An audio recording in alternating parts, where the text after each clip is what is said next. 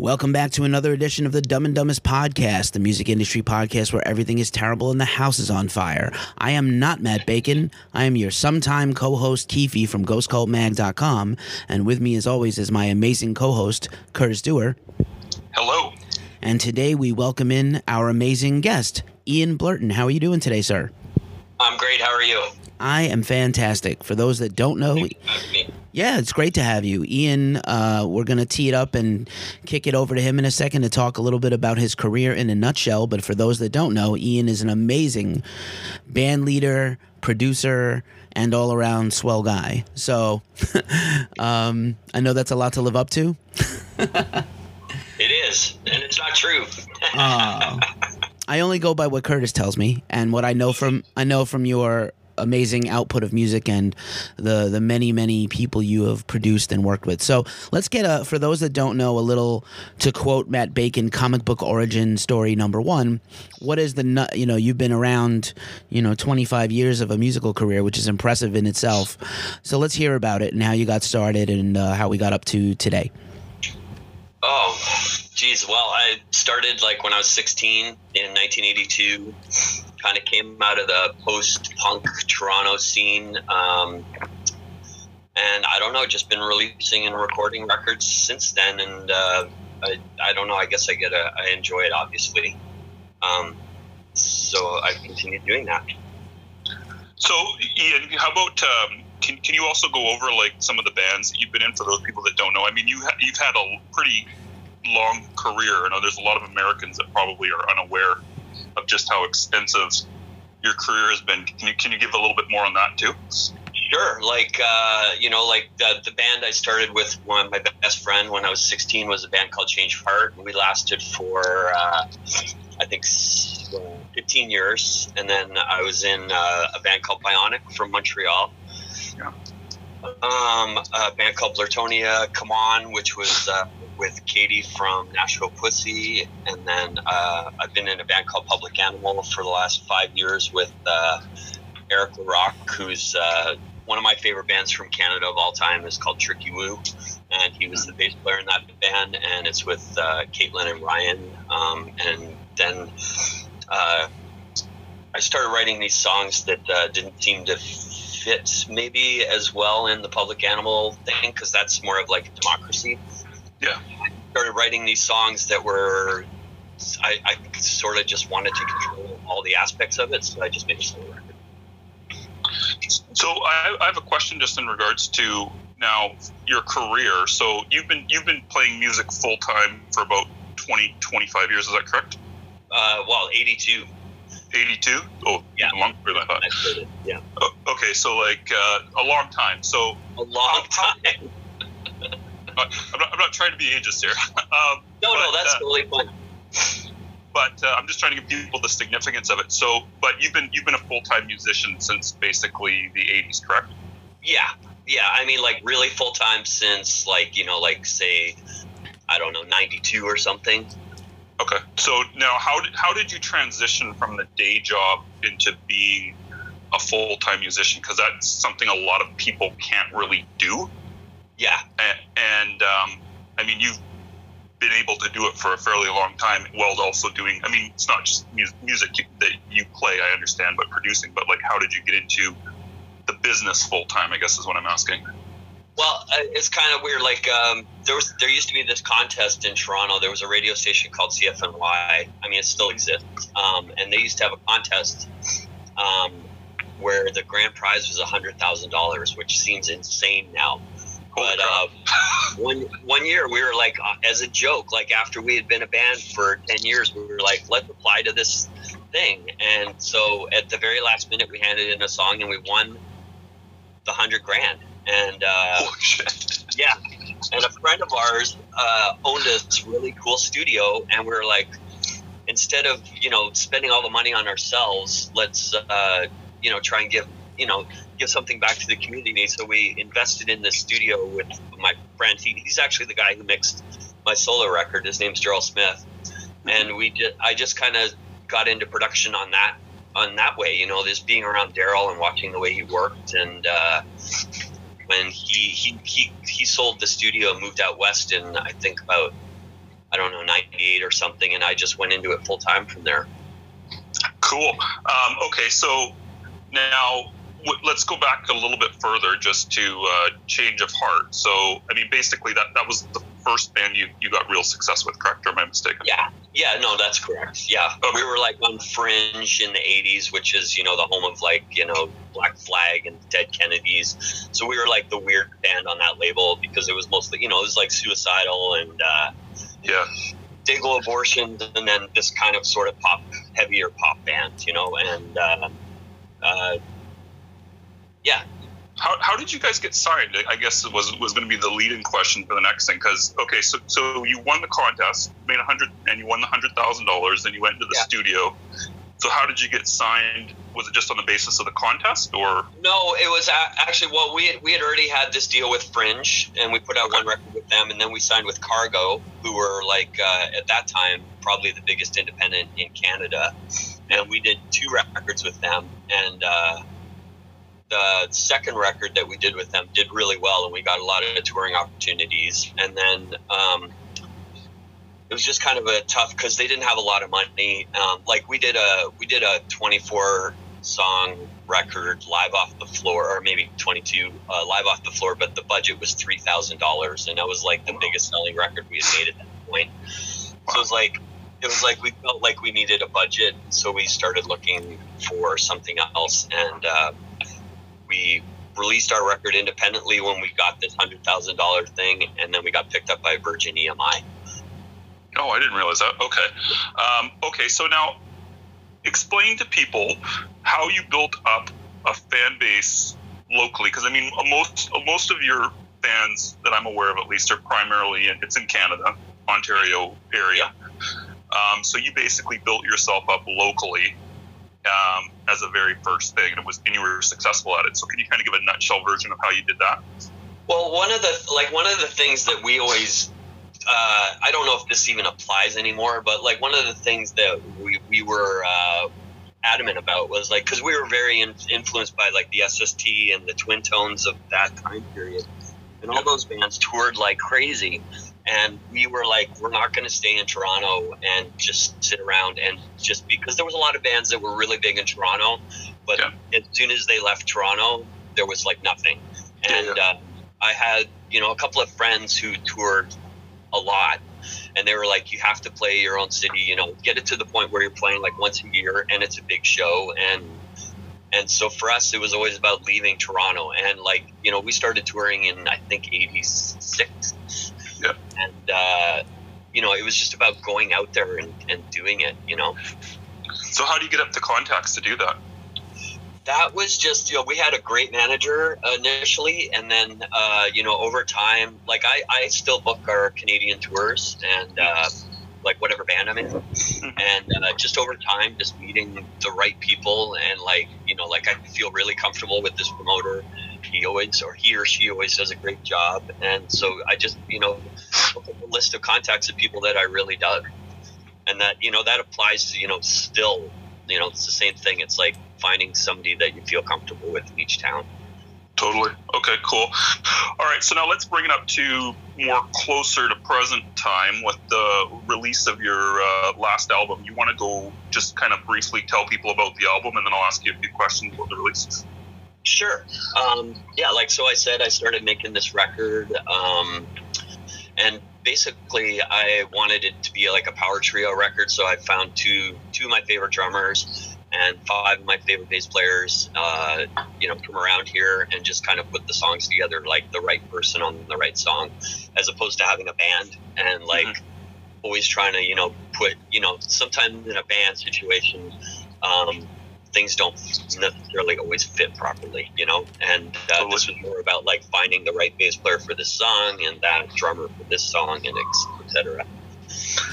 Okay, so now what made you decide to release it independently? Because I would have thought that, like, I mean, did you try to get on a label, or it was just like, I'm going to release it independently and that's it? I did try a little bit, and I didn't really get much back. And, you know, I understand that, like, I've had a lot of record deals in Toronto area, so, I understand how people would want to get on board because, you know, I don't sell a ton of records. I'm pretty consistent, but I don't sell a ton. And I just felt like it would be fun to do. And like, you know, Tony Lima, who puts out a lot of records by me on this label, Yeah Right, from London, has been amazing. But it's just like, you know, my girlfriend and I were like, let's put this out ourselves. So how did you finance it? Was it just, did you do any crowdfunding, or was it just straight out of your own pocket? Straight out of my own pocket. And it was just, you know, like basically, you know, it's like almost any other band. I work as a producer and then I lose money on a band, you know. So it's just balancing that out, you know. And So- luckily I have like a lot of friends who are really great musicians who are willing to work, you know, fairly cheap, you know. Understood. Yeah. So how much? Okay, so one thing a lot of bands do when they self-release is that they'll buy tons and tons and tons of quantity of product that's just insane amounts, like 10,000 vinyl or something stupid like that. How many copies did you actually decide to make for each format for yourself? Well, we did 500 vinyl, which seems to be my mark. Okay. And yeah, like I think that's a huge mistake you can make, just ordering too much. Yeah. The one time I did 1,000 copies, I still have copies, you know, sitting behind me right now. So it's like I feel like I've established there's a mark of 500, and that's great, you know. Now, keeping in mind, I just want to point out to everyone that Ian is an established artist that also plays. How many shows per year do you play normally? I don't know, 100 maybe. Is it 100? I didn't realize it was 100. Oh, wow, even more than I thought. That's awesome. Maybe. Well, I play guitar for other people too as well. Fair. You know, so if I'm going to include all that. Fair. Okay, cool. So Ian's an established artist, and he is doing 500 copies of vinyl. And then how many CDs do you normally do? I actually haven't done a CD. We have a label in the US that's going to press it up that you actually helped with. That I helped with. Maybe I forgot. What was that? Seeing Red. Oh, yep. Okay, I forgot about that. Yep. Yeah. Losing my mind here. Okay, so now, what's that? I said we all are. Yeah, totally. Yeah. Okay, so now for merch too, my next question is, what do you normally do for merch to keep you going? Like a lot of bands, again, they'll print up too many copies of shirts and stuff like that. Oh, I don't like to have too many, so I just kind of keep it to the minimum. You know, like 50 is a good breaking point, or 100, you know, for a tour. So how much total would you say would be a budget that a band should set aside for a release, then including merch, copies of everything? Oh, Tell me if I'm getting too personal here, but I'm just trying to get for bands to know. I don't really believe in like having a million shirts laying around. Okay. So I would say, I mean, you know, say the record costs $7,000 all in. That includes pressing, and then, you know, $1,000 in shirts just to start off. Okay. You know, plus vinyl costs. No, the vinyl is included in the 7,000. Okay, so you need about $8,000 approximately to get. I would think so. Yeah, you know, somewhere around there. I mean, I don't have the actual numbers right here. Oh yeah, for sure. Now would that be including like a producer? Because I know you do all your own stuff. So. Yeah, that would not include a producer. So like, yeah, exactly. I produced the record, but I didn't mix the record. My friend Daryl did. So. Cool. Okay, so now let's talk about promotion aspect. Unless Keith has a question before I go on that. Well, I'm going to let you go on with that because promotion was going to be one of my questions, and I have some other things to chime in on after. Cool. Okay, so now the promotion of the record itself. Now, we started, I think it was a few months, 4 months before, if I'm not mistaken, with the single releases. Yeah. I'm going off the top of my head because I don't have my notes in front of me. So what made you decide to release the singles prior to the well, let me give some background because not everybody knows what we're talking about. Ian released 2 singles prior to releasing on a 7-inch prior to releasing his actual album, and it was like 3 months beforehand, if I'm not mistaken. Yes. So why did you have that happen first instead of just like doing the whole album promo roll up?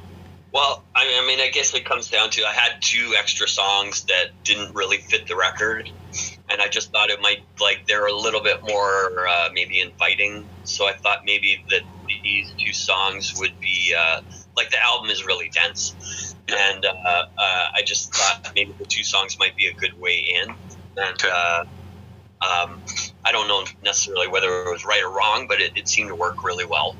And Cool. you know, Tony put out the 7-inch, and then who's my friend from Yeah Right, and then we put the record out.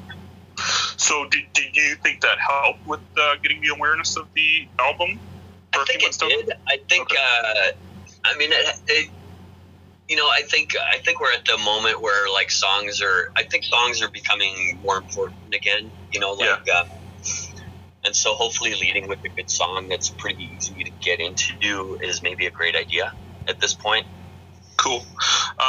Okay, so those were basically just extra tracks that you didn't need for the record. So so then next up after that, we released a few singles leading up. So how do you figure out what are the tracks you're going to release on your album leading up to it, as a general rule?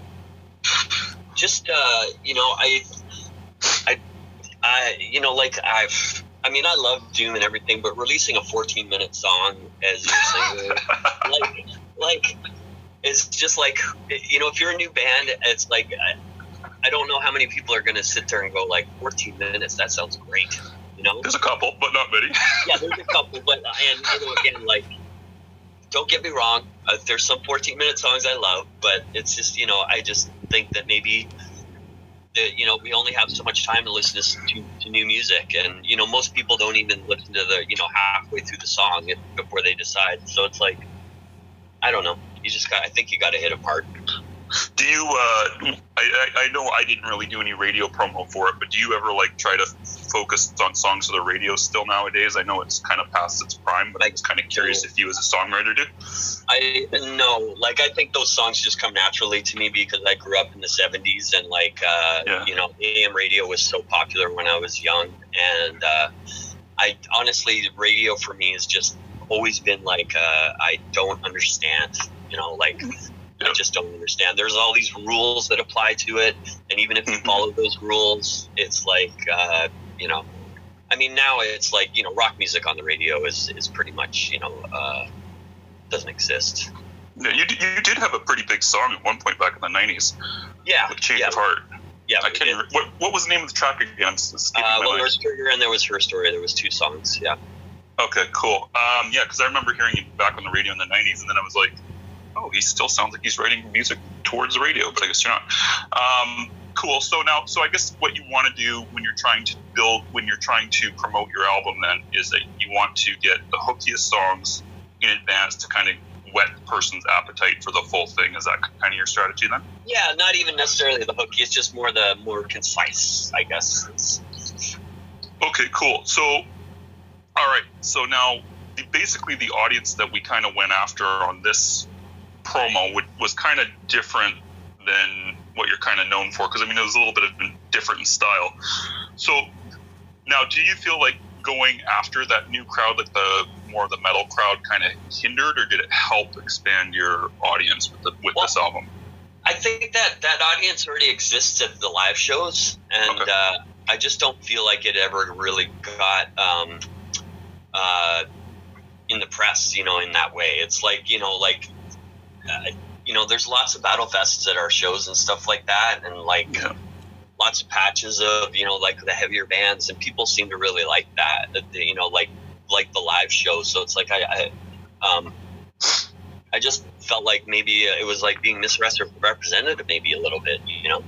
Cool. Like previously. Yeah, no, I get what you're saying. Well, I mean, yeah, you're even playing with heavier bands in Toronto, I noticed quite a bit as well, so it seems like it's the correct thing. Are you worried about kind of alienating your earlier fan base? No, not at all. Actually, a lot of people from, like, I think I've kind of been lucky in that, although it's kind of a small audience, I've had an audience that's followed me, which I you know, I thank everyone so much for, because the support is really amazing. But like, those people are really digging the new record, you know. Cool. Yeah, I'm gonna. pretty much solid press all across the board. Hey, Ian, can I jump in, Kurt? Yeah, go ahead. I have another question, but I'll let you go. I was gonna say, I think the band that you had that really bridged the gap from your earlier career to now was Come On, which I was a huge fan of, and I was, and I still am, and I like the last release, and I really love this current solo album, and I love the approach. And what I was gonna say is, I wonder if your really interesting approach to this solo album is kind of an outgrowth of all your work not in the rock field, because I wanted to get you talking a little bit about your producing career and how that has carried over into your personal artistic, own vision. Huh. Wow. Well, yeah, I mean, like, I'm definitely, like, one thing about producing is you get this, you get a great perspective on how a band works. And more often than not, I'll learn something of what not to do as opposed to what to do. So I see a lot of that. And also, like, being say for example, like the Cursed record that I recorded, like being around a band that's that intense and that good and that just fully into what they're doing, I mean, that cannot be nothing but inspiring. So it's like, yes, those things are all, you're always drawing on those things. Now, just as a quick question, so what is your favorite genre to produce, out of curiosity? I actually don't have a favorite genre to produce. I enjoy, I feel like I'm really lucky in that I get to do a wide range of, maybe I'm best at like rock music, but I feel like I get a wide range of stuff that I get to do. So if I say I've done a whole bunch of heavy records in a row, to do a light record is really great. It's like, you don't want to just, I have more power to people who do it, but like people who just do one genre, it's like kind of blows me away. Totally. Keefe, did you have something else before I go on with my question? No, I was just going to add that I'm sure when you get to sort of dive into a different genre for a change, it's kind of like pulling out the old video game cartridge out of the console, blowing in it, and putting it back in, right? Because it's a reset for your ears. That's awesome. I like that one, Keefe. Okay, so my next question for you was going to be just in regards to we're going back over to promotion for a second. So I know back in the 90s and stuff like that, when you were first starting, it was common to focus mainly on the print and the radio and that type of thing. Do you think it's easier nowadays with that you get? Sorry, let me rephrase it. Do you think you get more potential fans nowadays with the internet, or do you think it's kind of like made it so that way, there's so much out there, nobody really can really hear you don't get as much of a chance as a result? I think it's a balance between the two. It's like, I think you can reach a wider audience, and get to have have people from Portugal be like, the day your record comes out, be like, I want to copy that record. Totally. And but I also think that now, because it's like a funnel, it's like there's so much stuff going through that funnel, it's like you can only really pick out a little bit. Yep. Even Totally. if you're the most dedicated music fan and you're listening to music 24 hours a day, there's still no way you're going to catch everything. Totally. So now just one more question about promotion, and then I want to go into one other thing. What do you think has been your most successful promotional avenue for promoting a new record at any point in time in your career? I personally think it comes down to the live show. Okay. I think that if you're a crappy live band, then obviously people who are not good live sell records, but I think that backing it up with a good live show is definitely top on my priority list. Cool. So how should a band try to get their, like, give an example, like what would be a top live show in your mind if you were giving advice to a new band? Well, I just saw Iron Maiden in the summer, and that's like probably one of the best shows I've ever seen in my life. And totally. Considering how long they've been around, and that's they've built their base up on that. There's something about going to an Iron Maiden show and singing Dr. Doctor before the show starts, and just there's just all these elements. It's like I mean, a lot of the bands that obviously do really well and last a long time have a stage show. It's not just a bunch of schlubs on stage. Totally. Okay. Cool. Okay, so now I want to just kind of switch gears a little bit, just a teeny little bit. So I want to talk about social media for a second. So you're pretty active on Twitter, at least. Yeah, and Instagram. And Instagram, yeah. So how do you use those as tools to get more fans, or do you just use it just to keep in touch with the ones you already have? I think, I keep in touch with, with fans. I answer, I have a lot of friends who don't answer anything on Instagram and Twitter, and I kind of feel like that's it's a good way to talk to people and just be, put a human aspect to it. Because I think that is one thing about the internet. It's a little bit dehumanizing. And so, like, to actually have those conversations with people and then meet them at the show, it's kind of, I like it, Well, I think also with fans, like, if a musician that they really enjoy actually responds back to them, it's kind of like, oh my God, they actually exist. Right. You know what I mean? Yeah. So how much time per week do you normally put into your social media activities? Like, do you plan it out, or is it just like you just go on when you got a chance? I literally, I open up my computer in the morning and I just answer stuff, basically. Cool. Okay, so you look for responses first before you decide to tweet anything, is what you're saying? No, I'll just, I always tweet about what's going on. But yeah, I'll answer stuff if there's stuff, messages in the inbox, whatever. Cool. Has anybody that you've ever fanboyed out about ever gotten in touch with you on social media? Well, there was the Dee Snider thing, but no, not really. A couple of people that I've become friends with them, so it's like I don't know. I'm not really fanboying anymore, Yeah, no, I totally get it. Okay, so if someone wanted to ask you a question on social media, how would they best do it? Should they contact you through Instagram or should they go through Twitter? Either or. Either or? But do not start an avalanche of crazy questions. Yeah, this is not free advice, people. Okay, so now what would be your advice for anybody looking to start on social media? Because that's a big problem for a lot of bands, is that most bands actually seem to think that Twitter and Instagram are stupid.